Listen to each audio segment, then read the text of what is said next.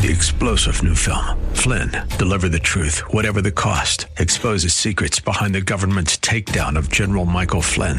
Flynn knew what the intel world had been up to. He ordered the first audit of the use of contractors. This set off alarm bells. He told the truth. He was the most dangerous person for Donald Trump to hire. They had to get rid of Flynn. Flynn, deliver the truth, whatever the cost. Available now. Watch it today. Go to salemnow.com. salemnow.com.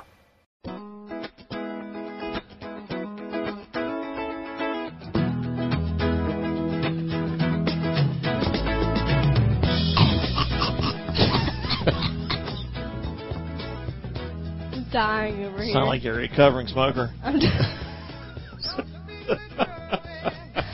dying. This is the post-exam letdown, folks. Y'all remember what that was like? I mean, I haven't been in school since, late 80s. Let's put it that way.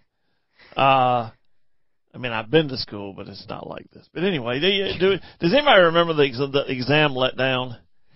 I can faintly remember just feeling like, man, my feet aren't even touching the ground. I'm headed to the woods or headed to the water, one of the two. Pretty much. Lucky for me, I didn't go as far as skipping exams. Really? No, I didn't skip exams. You skip a lot of things. You can't skip a final exam, Taylor. My goodness. I made it through my first semester of senior year without skipping class once. Imagine that. How did I let that happen? I don't know. I've asked you to let me do it, but you've been like, nope, you go to class. Class is important. Yeah, well, guess what else is important? Meat in the freezer. Springtime's coming. Yeah. We've got a statewide fishing challenge to do too. Oh, so I can go to school for that? Yeah. It's good. Yeah. I don't know where we're going to fish this time. Do we want to start off on Santee again, or do we want to go down to, I don't know, where else would we start? I don't know. I want a rematch with Santee. You do? Okay. I mean, we all know I'm going to meet you at Murray We did again, Santee, Murray, and Hartwell last year. We did. Well, you talking about in order? No, I'm just saying. We didn't do that. No, it was Hartwell, Santee, Murray. Murray. We started off at Murray. Oh, and we did Santee, and then we came back to Hartwell. Okay. Jocassee this time. Yeah. Jocassee, we go all the way from Jocassee all the way to Santee. Yep. And then Murray, I can beat you again. Yeah. Right. Hey. Hey. No laughing. Anyways, yes, I may sound a little different today. Yeah. She might be a little quieter, too. I had exams this week and just, hit me like wearing a you out. truck.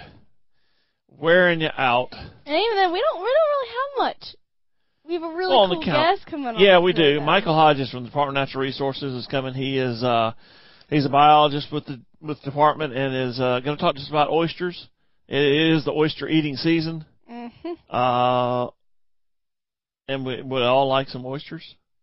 But it's oysters are not just an R-month thing. There are programs that restock oyster beds and make new oyster beds, and he's going to tell us all about that. A couple of websites to go to if you want to find out more information and how to get involved. And so he's going to be with us in the next segment, probably the next one after that, knowing how we talk. But he's going to be good to get information. We really don't have a calendar. Mm-mm. We have a preview. Mm-hmm. Why don't you go ahead and give us a preview, and then I've got some fun stuff here. Okay. Arrowwood Baptist Church in Chesney is putting on a men's ministry event, and they're going to have a guest speaker, which happens to be our very own Ott Defoe. Ott. Man, I can miss seeing that guy. But it's going to be January 14th at 6:30. You can call the church or you go to their website to enter and try and get a ticket. There are prizes and free food and all that fun stuff. So. You want a surprise? Me a surprise? Yeah, do you want a surprise with that? Just tell me. It's probably going to be on the show next week. Really? Yeah.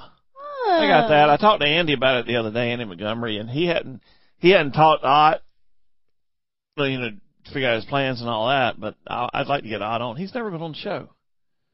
He hasn't? He has not. Wow. So we've been emailing back and forth, trying to work out some times and all for next week to try to get him on. Because if we wait, Christmas Day is 25th is a show day, and January the 1st is a show day. And I'm sorry, I know we have some dedicated listeners out there, but it's okay to take off Christmas Day and New Year's Day if you want to watch football, go outside or something like that. I'm not going to get my feelings hurt. No. But then if you wait until like the 7th or the 8th, that's only a week. That's not enough time for the church to be prepared. Mm-hmm. So we're talking about doing him coming on next Saturday. We're going to have the guys from the Striped Bass Challenge coming on. Mm-hmm. They've got a winter classic coming up on Lake Hartwell, and they've actually got a tournament trail this year, or in 2022. So those guys are going to be on, and I got room for Ott. I'm going to try to get home on, and I may get Andy to come on. And then all three of us can gang up and beat up on Ann Montgomery. Oh, I thought you were beat up on me. No. Not this time? Well, I don't know. Ott and Andy and I and Ott's wife sat in a little seafood restaurant in Eufaula, Alabama, and talked about you a lot. Ott's got one like you. One. Got one like you. It sound like he's got one like you. So who knows? He may spend some of his original time beating up on you all by himself. No. Then when Andy comes on, we can all three beat up on you. But yeah, so looking at, like I said, we're trying to find an open time next week to get him on. Hopefully it'll happen. If not, that'll be a good one to go to. I'm gonna try to go. I got some. This week is always a fun week because all the show teams come out with their schedules on one day. And if you're a runway junkie like me, you are such a runway junkie. If you're a runway junkie like me, your mouth starts watering. You're like, oh yes, to see if they're going to come close enough to go see them, or maybe we just go somewhere and see them anyway. But anyway, so the aerobatic show teams have all published their schedules for this year. Starting off with the Air Force Thunderbirds, they're going to be at Shaw Air Force Base April the 2nd and 3rd. That's really the only South Carolina appearance they've got.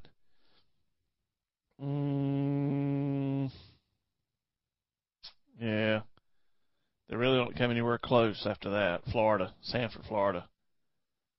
So, yeah, April 2nd through the 3rd at Shaw Air Force Base. That's the U.S. Air Force Thunderbirds. The Blue Angels are actually going to be in South Carolina, too, at Marine Corps Air Station Beaufort, April 22nd through the 23rd. And then they're going to be in Georgia. Where's that Georgia show? Oh, wait a minute. Maybe I was mistaken. Pensacola, Florida. I thought they were going to be in Georgia at the Georgia. No. Key West, Fort Lauderdale. Oh, Seymour Johnson, North Carolina. Okay. They're going to be up there May 20th, 21st. So that's okay. And then the F-35 Lightning II demo team. I didn't look over this one all the way. So they're not going to be anywhere close. Sorry. You can go to Texas, Arizona, Texas, New Mexico, California, Oregon, Utah, Michigan, Nevada, California. Yeah, they're not coming any close. Oshkosh. You go to Oshkosh, July 25th to the 31st. You can see the F-35 Lightning thing.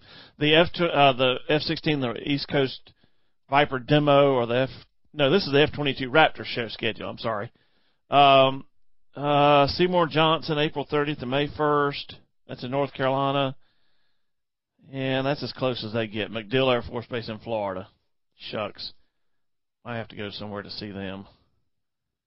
Elmendorf, Richardson, Alaska, Taylor, July 30th to 31st. Let's go. Go see them up there. Let's go. The A-10C Thunderbolt II, commonly referred to as the Warthog. Their show season is out. Let's see. Georgia. Vidalia, Georgia. They're going to be down there. God, Brent, I can't even read the dates.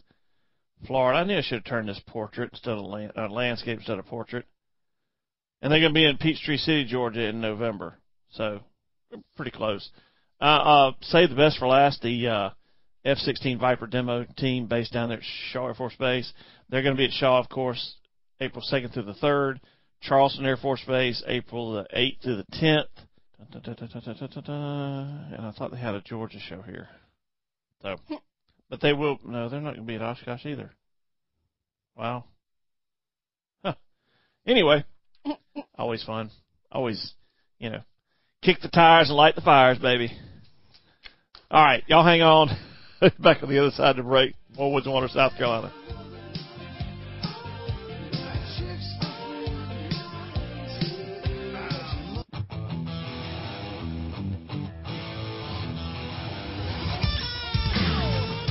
And welcome back to Woods and Water, South Carolina. How are you, Squeaky? I'm doing great. You're doing great? I'm okay. doing great. Okay. You look fine. Fine? Yeah, fine. Thanks, yeah. Dad. I appreciate it. It's not holy water, but it's water nonetheless. And we got a lot of it here in South Carolina. A lot of fresh water, a lot of salt water. And it's there's always something new. There's always something out there that's new or something we haven't talked about in a long time. And although we try to cover this every year, I think we do, Taylor, when the announcement comes out that the oyster recycling is open and recycle your oysters, we try to give that out on the calendar of events and make sure everybody's got an idea that, hey, there is such a thing as recycle your oysters. They do have a purpose after you eat them. But today it's kind of neat. We're joined by Michael Hodges, who's a wildlife biologist with the South Carolina Department of Natural Resources in the shellfish division down there on the coast. And Michael, thank you for taking time out of your day to be with us on Woods and Water, South Carolina. Would you take just a minute and introduce yourself to all of us? Sure. Well, thanks for listening, everybody. My name is Michael Hodges. I'm originally from Middle Georgia. I moved to South Carolina after I graduated from Georgia Southern University. Started at DNR shortly thereafter on the program I currently work on, and I've just kind of enjoyed every minute of it and made a career out of working in the mud with oysters. We like pluff mud, don't we, Taylor? I like mud. I do like pluff mud.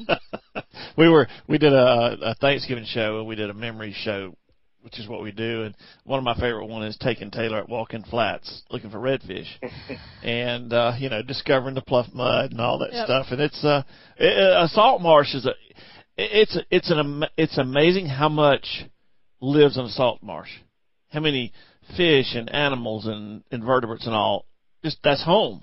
And I love the smell of it. I know a lot of people don't, including Mom. I do. Mom hates it. It's kind of but funny. I'm going to start you off with a good one here. I'm going to make you think. What do you think the first guy was thinking of when he ate an oyster? Man, I'm hungry. That's it. I think the first guy was just starving to death. He was on the coast, and he saw a raccoon, and a raccoon pried that sucker open and ate the oyster, and he goes, it must be good enough for a raccoon. It keep me from starving to death, because that's exactly it. It's not the prettiest item on the table. It's not. But, man, I tell you, over a saltine cracker with a little bit of horseradish, and I don't care if they're raw, steamed, fried, or however, man, oysters are good food. Mm-hmm. Wouldn't you agree? Yep. I would definitely agree. People in South Carolina have been eating oysters for a very long time. Yep. We've got shell middens that date back on the coast to the Native Americans, where they would deposit the shells after they consumed them. So they've been in our history of this state for a very long time. Most oysters North American. I mean, do other countries have oysters? Oh yeah. Okay. There's oysters worldwide, but unfortunately, 85% of those oysters have gone by the wayside. Okay. So it is one of the most severely impacted marine habitats on the planet. Wow. And that's true, because they live in the water. Their whole life is filtering water. And with that, I'm just going to kind of turn it over to you. Sure. Tell us about oysters. I mean, we all love them. Most of us like to eat them. We all have seen them. Some of us have scars from them. But they do an amazing job in water quality here in wherever they are. And I'm just going to turn you loose and let you tell us about oysters. Sure. Yeah, well, oysters are, they're a huge part of the culture of our state. Of course, they're a huge part of our seafood industry. And they're kind of one of the keys to the health of our estuaries, where our rivers meet the ocean. The rivers meet the sea, and we get that mixing, and that's where the oysters live. And, they provide a huge biological importance to not only the health of the estuary, but also to the health of us folks that use that estuary, whether it be for recreational purposes, for the seafood that it can provide. It just brings us huge value and has this huge benefit. So if we take a step back and, think about the oyster resource. People go out and they've been harvesting oysters out of those waters for 1,000 years. Okay. Commercially, probably since the late 1800s, that's when people really started to commercialize the oyster throughout our country. And we used to have a lot of canneries up and down the coast, but those canneries have closed post-World War II. And so backyard oyster roast became more popular by the bushel retail sales, like we acquire them of late. Okay. That's what's driving a lot of this consumption, and also the seafood restaurants that are serving oysters on the half shell. But unfortunately, a lot of the shell that is produced through those efforts doesn't really make it back into the water. But with all that that drives all that, we've seen a decrease in oyster populations worldwide. But we're very fortunate in South Carolina to have a fairly stable oyster resource, which is great. Our oyster industry has held steady over the past 3 decades with the amount of oysters that are coming out of the water, okay, and the amount of oysters that are actually going back in the water to create new oyster populations. And we actually I was going to say right there, we actually have some oyster farms down in the Low Country now.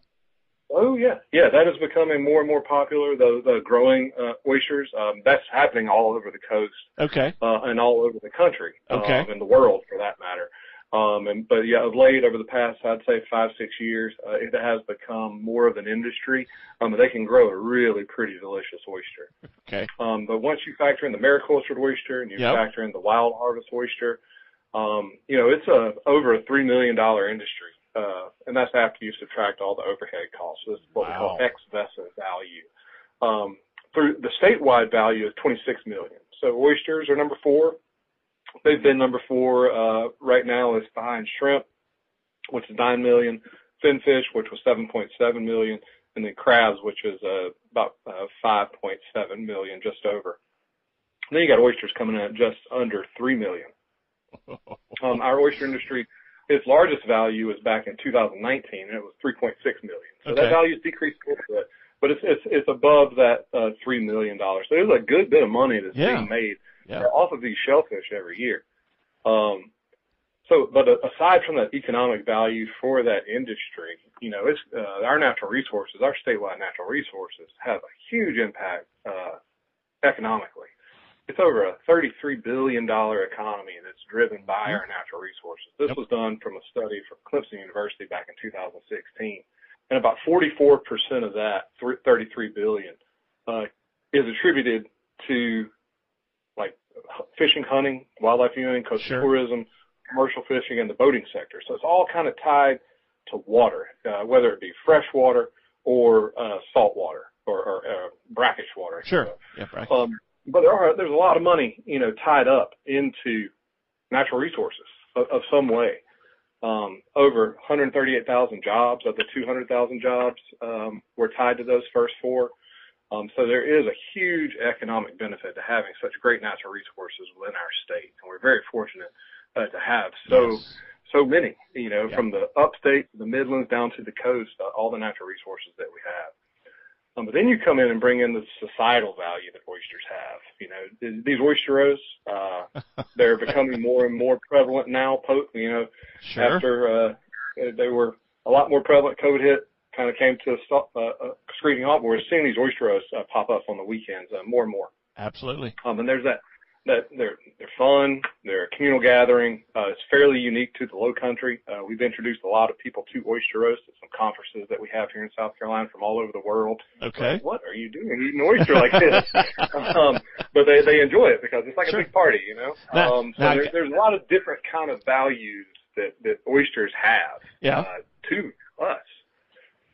Now, do you like when you have an oyster roast, and this is kind of just one of those little color things that Taylor normally does, do you like them like steamed in water, or do you like them steamed over steel under the cloth? Man, sure, like the more traditional method. Yeah. I don't have a piece of steel, so when I eat them at home, I either eat them raw or I lightly steam them. I like mine kind of medium rare. I don't like them steamed hard where they come out like a piece of jerky. No. I like them where they still got a little, the water's still within the shell, but it has crispy oyster a little bit. So you I don't like want, it kind of a medium rare. You don't want your oyster shell open when you pick it up off the table then? Not necessarily. I got you. Because then that means they're just kind of overcooked. That's right. Yep. Okay. Yeah. Good. Keep going. Then, where we come into play as a department and what we need to do, because we were tasked with managing the state's oyster resource by our state legislature in 1986. Okay. That's when the department became chief oyster manager. They gave us the responsibility of managing this statewide resource, which previously had been managed by private entities and these shucking houses. Okay. And how we do that is we have a commercial fishery where people lease beds from us, but we have state shellfish grounds, public shellfish grounds where people can go and pick oysters themselves.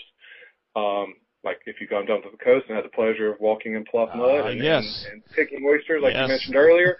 I do encourage everyone to try that at least once. At least once. Eat oyster, try it once so that you can truly value what it takes to get these things in that bag that you might go pick up from the retail. And you get a better feel for the environment they live in, and when you start talking about oysters, the tide's coming up, tide's going down, it gives you a better feel for it. Yeah, and you can truly understand the value that it has because you'll see the shrimp and the fish jumping around the water and schools of fish that you can spook, driving up to the shellfish bed, and that then leads itself into this value, this estuarine ecosystem value and benefits that they provide, because they are critical habitat. They're essential fish habitat. Right. They provide refuge and foraging grounds and spawning grounds to numerous species. We've documented over 120 different species on oyster reefs here in South Carolina. Wow. All the way down from the lowly, mudworm, all the way up to the charismatic macrofauna, redfish, spotted sea trout, sheephead, sharks, stingrays. We've caught, sea turtles swimming over the oyster reef. So it's this critical habitat that is provided by that three-dimensional structure provided by those oysters. They filter massive amounts of water. It's up to 2.5 gallons of water per hour since they are a filter feeder. That's helping to improve water clarity, improve water quality, making our waterways more attractive for eco-based tourism and paddleboarding and kayaking and fishing and all the things that people like to do recreationally out on the water. It's removing pollutants out of the water when they're filtering, removing silt, making our waters clear. And another thing is since they are hard. Let me. We have run up against that break I was telling you about. Yeah. Hang on right there. When we come back, we're going to pick up right where we left off. Y'all hang on. More oysters on the other side with Woods and Water, South Carolina. All right.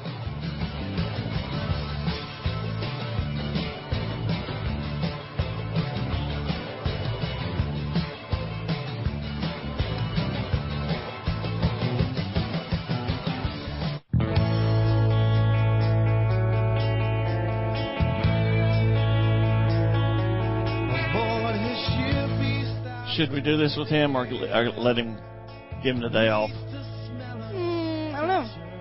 I mean, he sounds not like that. Not gonna guy. He's not gonna hang up on us. Yeah. And he's from Middle Georgia, been living in South Carolina. He ought to know who this is. Yeah. It just depends on what version of him. That's right. Which side? Okay, so we'll do it. We'll put him to the test. So y'all hang on. We're gonna find out what he thinks. Okay. Now there's Michael, I hate to put you on the spot again, but here on the Woods and Water Show, we have somebody new on. We have this little contest going between Taylor and I. That, who is that? Is that Hootie and the Blowfish, or is that Darius Rucker? Your ball's in your court. I'm gonna say it's Darius Rucker. That's a win for me. Dang, Dad, you're falling behind on points. I'm way behind. I'm glad we're not keeping an actual tally on this. Oh, you're not? No, I'm not. Oh, no, I am. Oh, you are? Yeah, you're falling behind. I'm falling behind. That is a win for me. Thank you. I do appreciate it. It just made my week. Oh, me. And I was going to tell a little story about the first time oystering because everybody needs to. It does. It invest you in that ecosystem and the importance of it and all. All I'm going to say is I was being really careful about, knocking off the dead oysters and leaving them there and all that. And the guy behind me picking kept going, oh, man, I broke another one. And I'm getting really, I'm like, nervous and trying to keep. And about the fourth time he said that, I turned around, he's eating it. And I'm like, oh, that's just not even fair. But it was January. Those oysters were cold and salty. It was right there behind Lighthouse Inlet, Lighthouse Creek and all. And just, man, those oysters were good. Oh, they were good. And if you get a chance to go. You get dirty. You're making me hungry. You get dirty, but you'll love it.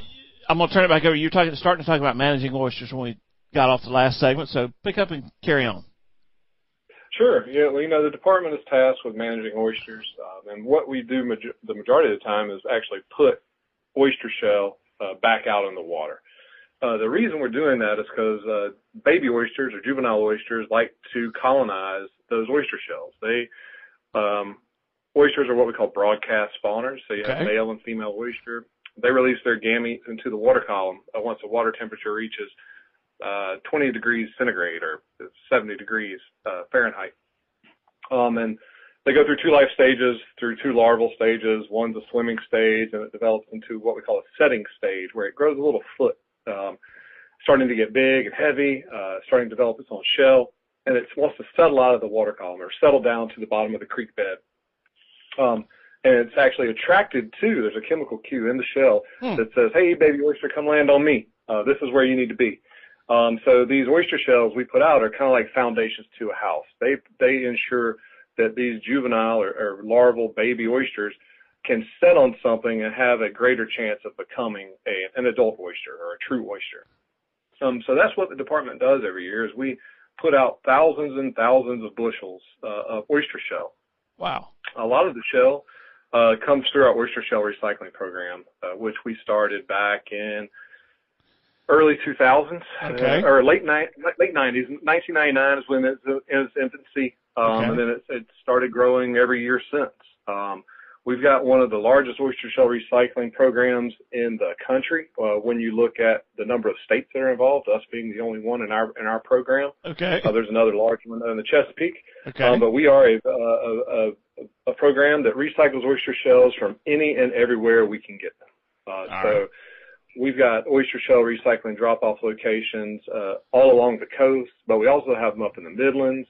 We've got two in Columbia. We've got one in Hartsville, one in Florence. One up here in Greenville.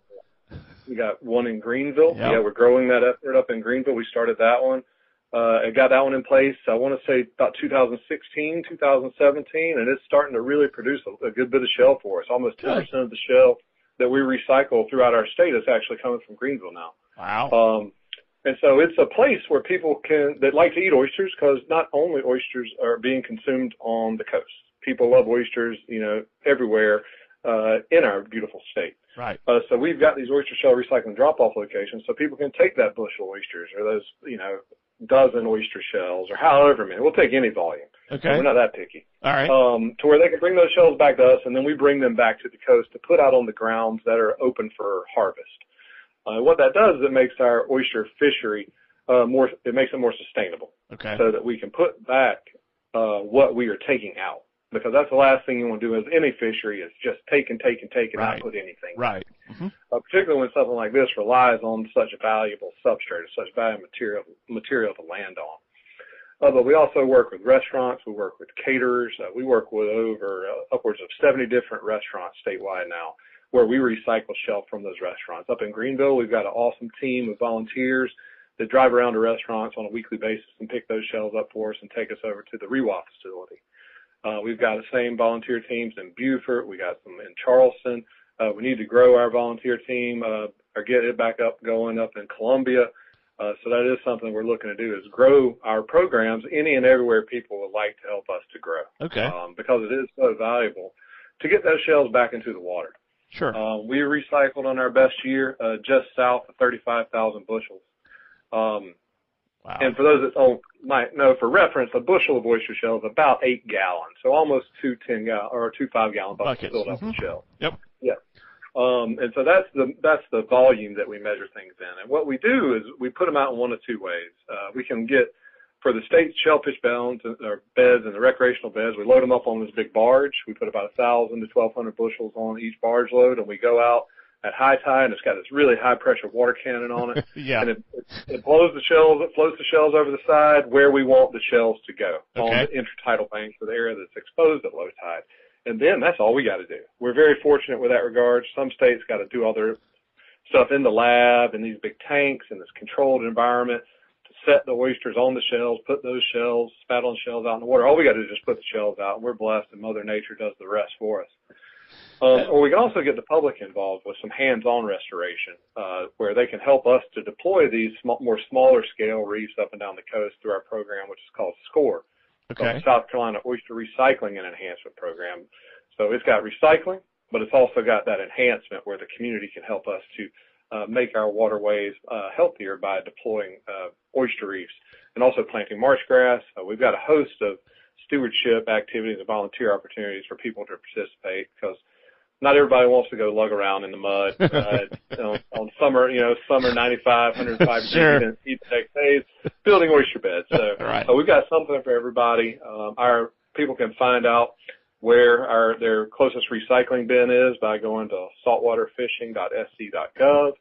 And they can also find out more volunteer opportunities by going to score.dnr.sc.gov. That's right. So we got a couple different resources out there that people can go to find out more about oysters, find out how they can benefit this oyster fishery, which is so valued in our state, and help us to benefit the environment, which we care so much about. Taylor, you may not remember this, but in 2014 we went to Waddell Mariculture Center. Mm-hmm. Remember that? Al Stokes had us down. Mm-hmm. We stayed out on the river house, out on the water, and at the boat ramp, to the left of the boat ramp, you remember all the sacks of oysters that were laid out? You remember that? Mm-hmm. Yeah. They were, that was an oyster recycling project. Mm-hmm. And I want to make sure that people, you hadn't hit on this, and I don't want to take it away from anything you said, but don't try to replant oysters on your own. DNR are the ones that are equipped, because you don't want to put them back out before they've had a chance to dry out, and make sure you're not introducing contamination back into the fishery, right? Yeah, that's crucial. And a lot of the times you will see shells that people thought they were putting them in the right place. They put them too high in the marsh grass where oysters don't grow. But yeah, also if it's imported oyster shell in particular, that is, by law, isn't supposed to go out into the waterway by anyone other than DNR or with a permit. Okay. So, but yeah, please bring the shells back to us so that we can ensure that they go onto the appropriate areas so that they will have a greater chance of success. And yeah, please, if you can, just recycle your shells. It's crucial to the health of the fishery. And that's something we are learning more and more about, is this benefit that people can help with, and this community engagement and this community opportunity. So we are always looking to grow. We're always looking to expand into different areas of the state. If you have an oyster roast, give us a call. We can tell you where to take the shells, and if it's a large enough volume, we might be willing to drive up and pick them up for you. So we do have some thresholds and some cutoffs, but we got some volunteer teams also that we can send out and get those shells for you if you're physically unable to get those shells to the recycling bin. Because dealing with oyster shells is heavy. It is. A bushel of oysters, can weigh anywhere from 40 to 55 pounds. That's right. So they can be quite tedious to lug around. So just give us a shout. We'll be happy to assist you in any way that we can. Always learn something new, Taylor. I did not know. I knew that baby oysters liked oyster shells, but I didn't know there was an attractant there. Even though the shell's essentially dead, so to speak, that's it. Says, hey, come here and land here. Always learning something. Always something new. Michael, I really appreciate you taking your time to be with us today. I hope you go to those two websites, SCORE, SCORE.DNR.SC.gov, and the other one, the saltwaterfishing.sc.gov. Learn more about it. When you have an oyster roast, recycle. Michael, thank you for all your knowledge and your time, and have to have you back on sometime. Well, thank you. I appreciate it. Absolutely. Thank you. All right, folks, hang on. We'll be back with the fourth segment, and at this point, I don't know exactly what we're doing, Taylor. I guess we'll figure that out over the break. Y'all hang on. Back with more Woods and Water South Carolina on the other side.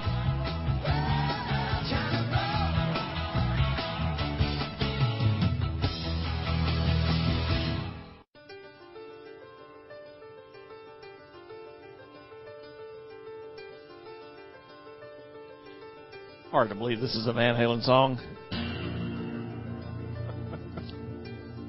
a good one, though. It's called Right Now. Right now, Taylor wants a cough drop. No, Taylor wants to go to sleep. Oh, that's not allowed. That's not a right now thing. I know. Welcome back to Woods and Water, South Carolina. Right now, we're going to finish up the fourth segment of the show and turn y'all loose. And hopefully you'll be back. But anyway, thanks to Michael for coming on. And I know there's a lot of information. Not glorious like some of it is, but it was good information. It's, if you want... And Tom Mulliken, head of the Governor's Floodwater Commission, talking about clean water and all, which we all, how we want to get there, we all want it, we all need it. And oysters is amazing how much they filter. And you have to be careful. That's why your best oyster months are ours in the wintertime. October, November, December. Because they do filter water and you don't want that water. And sometimes we'll have DHEC regulations come in when we have a lot of rainfall and you got a lot of flow from the upstate, and they're filtering a lot of stuff that in bulk. So you might have some oyster bed closures or some DHEC advisories about eating shellfish and all. But it's good. But man, how timely is this? Tips for enjoying fresh oysters in the R months. The Fishing Wire, Morehead City, North Carolina. It's okay. Nothing says fall on the coast of North Carolina or South Carolina at the beginning of oyster season when people pull out the fire grates and steamer pots and get ready to slurp down a salty treat. But these pearls of delight need to be properly stored and chilled to ensure a healthy eating experience. The North Carolina Department of Marine and Fisheries offers the following safety tips regarding oysters. Only purchase oysters from licensed dealers. These dealers are inspected and required to keep oysters under refrigeration and otherwise handle the product in a sanitary manner.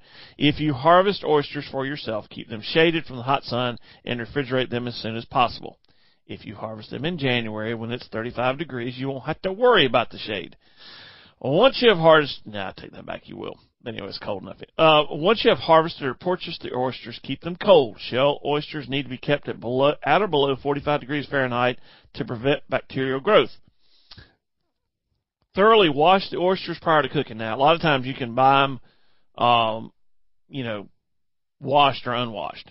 So it's like a couple dollars difference in a bushel. So that's up to you. Remove all mud and dirt from the outside of the oyster using a stiff brush and pressurized water. Store oysters away from other contaminants. Oysters can become contaminated by placing them on wet floors, splashing them with dirty water, or by contact with raw fish. Prior to cooking or raw consumption, discard dead oysters. Dead oysters will have slightly gaping shells that will not close when tapped. Once cooked or roasted, oysters' shells will naturally open, which is, there again, that's the degree on how you want your oysters. It's kind of like a steak. You want them raw, mooing. Oh, my goodness. Medium rare, or well done. And the well done ones are tough. Mm-hmm. Be careful if you have a compromised immune system. They recommend you should only eat fully cooked oysters. People with liver disease, alcoholism, diabetes, cancer, stomach or blood disorders, or those on medication that weakens the immune system are at risk for potentially serious or even lethal illness from the naturally occurring bacteria, and something else. I can't even pronounce those two words. Thoroughly cooking the oysters destroys Vibrio bacteria, which is in those other two things that I can't. Vibrio vulnificus. Dad, you are butchering this. Whatever. I'm sure you can Google that if you want to play tongue twister. To thoroughly cook oysters in shell, either boil them in water for 3 to 5 minutes after the shell's open, or steam. Oh, nasty. Oh, no, you don't want them open boiling water. No. Horrid. Can't believe they actually published this stuff. You want to have to bust those shells open. You want to have to get your oyster knife in there and pry it open. So you say these are people that use big words. We should listen to them. Shoot, no. Taste is what matters. It says discard any oysters that do not open during cooking. Get out of here. Now, I can almost believe that on a steel grate because they will open a little fast. But no. Oh, no. I want my oysters closed. In fact, I'll eat my oysters raw, thank you very much. Oh, they refer to the CDC website. No wonder they're cooking these things till the shell's open. That's awful. Boil for at least 3 minutes. Fry in oil for at least 3 minutes. Broil 3 inches from heat for 3 minutes, or bake at 450. Okay.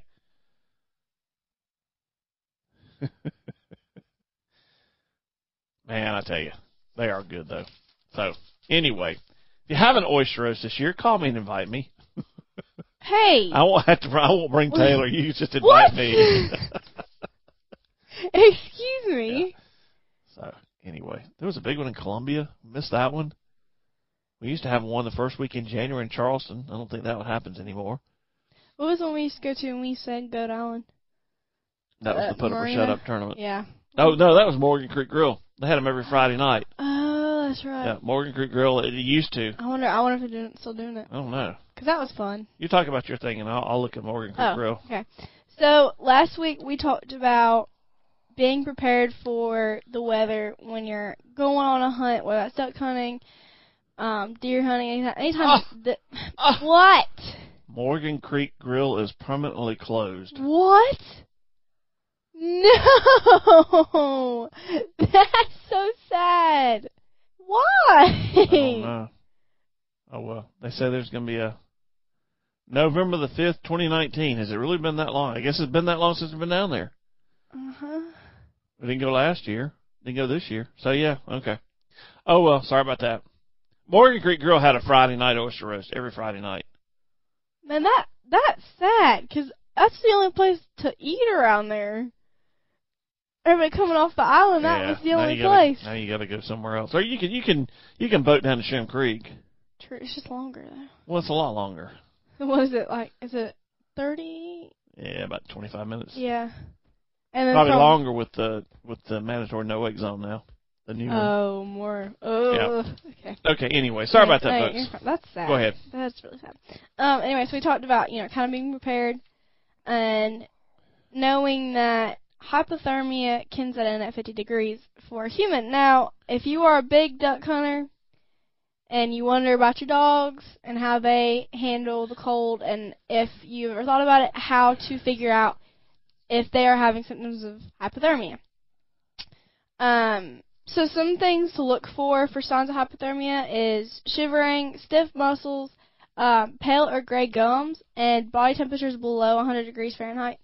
And if you do notice any of these, some things you can do. Keep a warm blanket with you. Wrap your dog up in a warm blanket. If you have a heating pad, put it on low and set it next to the dog. And check the temperature. If their temperature is below 98 degrees, call the vet. See what the vet has you to do. You may need to take them to the vet, but just be aware because dogs can get hypothermia too. It's amazing because I have duck hunted a lot with our labs, starting with Allie, and I never even thought. I mean, they got cold and they shivered. I mean, my goodness, Allie's tail would freeze. Well, and then I guess you think, they're covered in fur, so you. And it's hollow fur too. They got a lot better insulation than you and I do. Sophie, Allie's tail would freeze. Yep. We built blinds. We built elevated blinds up off the water, and with dog doors in the front, with ramps going down so they could get in and out. Y'all were all into it. Oh yeah, we had a big duck thing going on. But yeah, Allie, my Labrador, was 110 pounds. She was stout.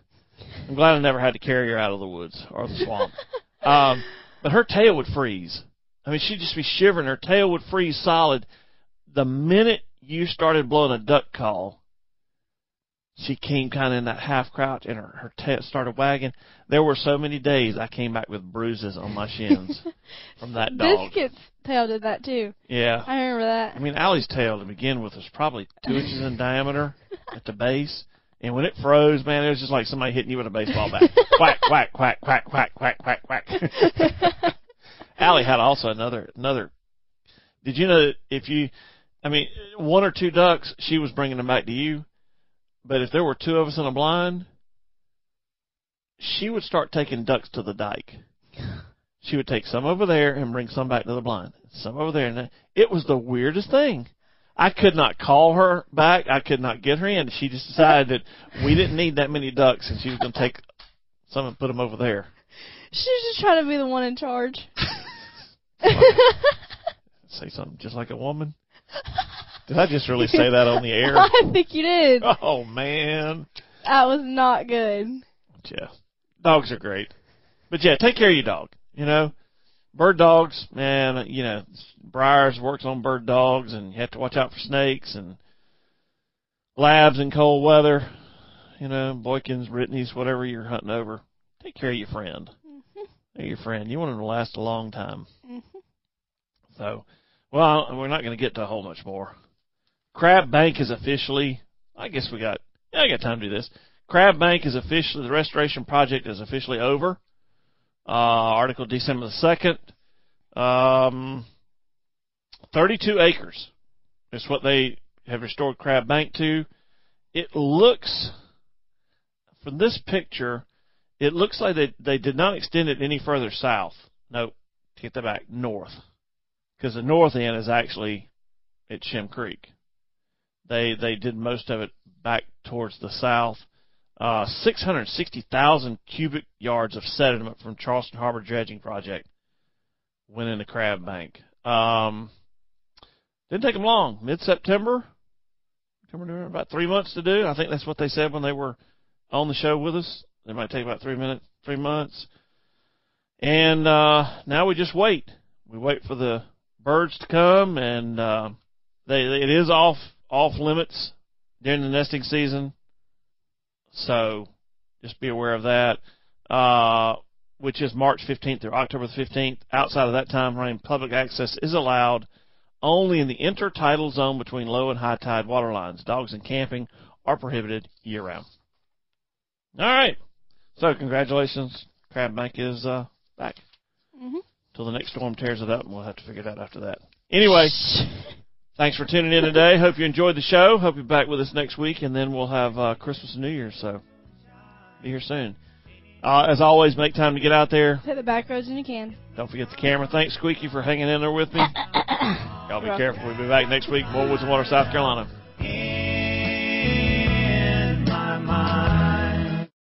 Three-star General Michael J. Flynn, head of the Pentagon Intelligence Agency, knew all the government's dirty secrets. He was one of the most respected generals in the military. Flynn knew what the intel world had been up to. He understood its funding. He ordered the first audit of the use of contractors. This set off alarm bells. The explosive new documentary, Flynn, Deliver the Truth, Whatever the Cost, uncovers the facts behind this scandal. Flynn told the truth. He was the most dangerous person for Donald Trump to hire. I find out the worst enemy that I'm going to face in my life is right here in America. They took my assessment and they wanted me to change it. And I was like, I'm not changing it. They had to get rid of Flynn. With in-depth interviews, archival footage, and never-before-seen personal records of the man behind the headlines. I just felt like I was drowning. Flynn, Deliver the Truth, Whatever the Cost. Available now. Watch it today. Go to salemnow.com. salemnow.com.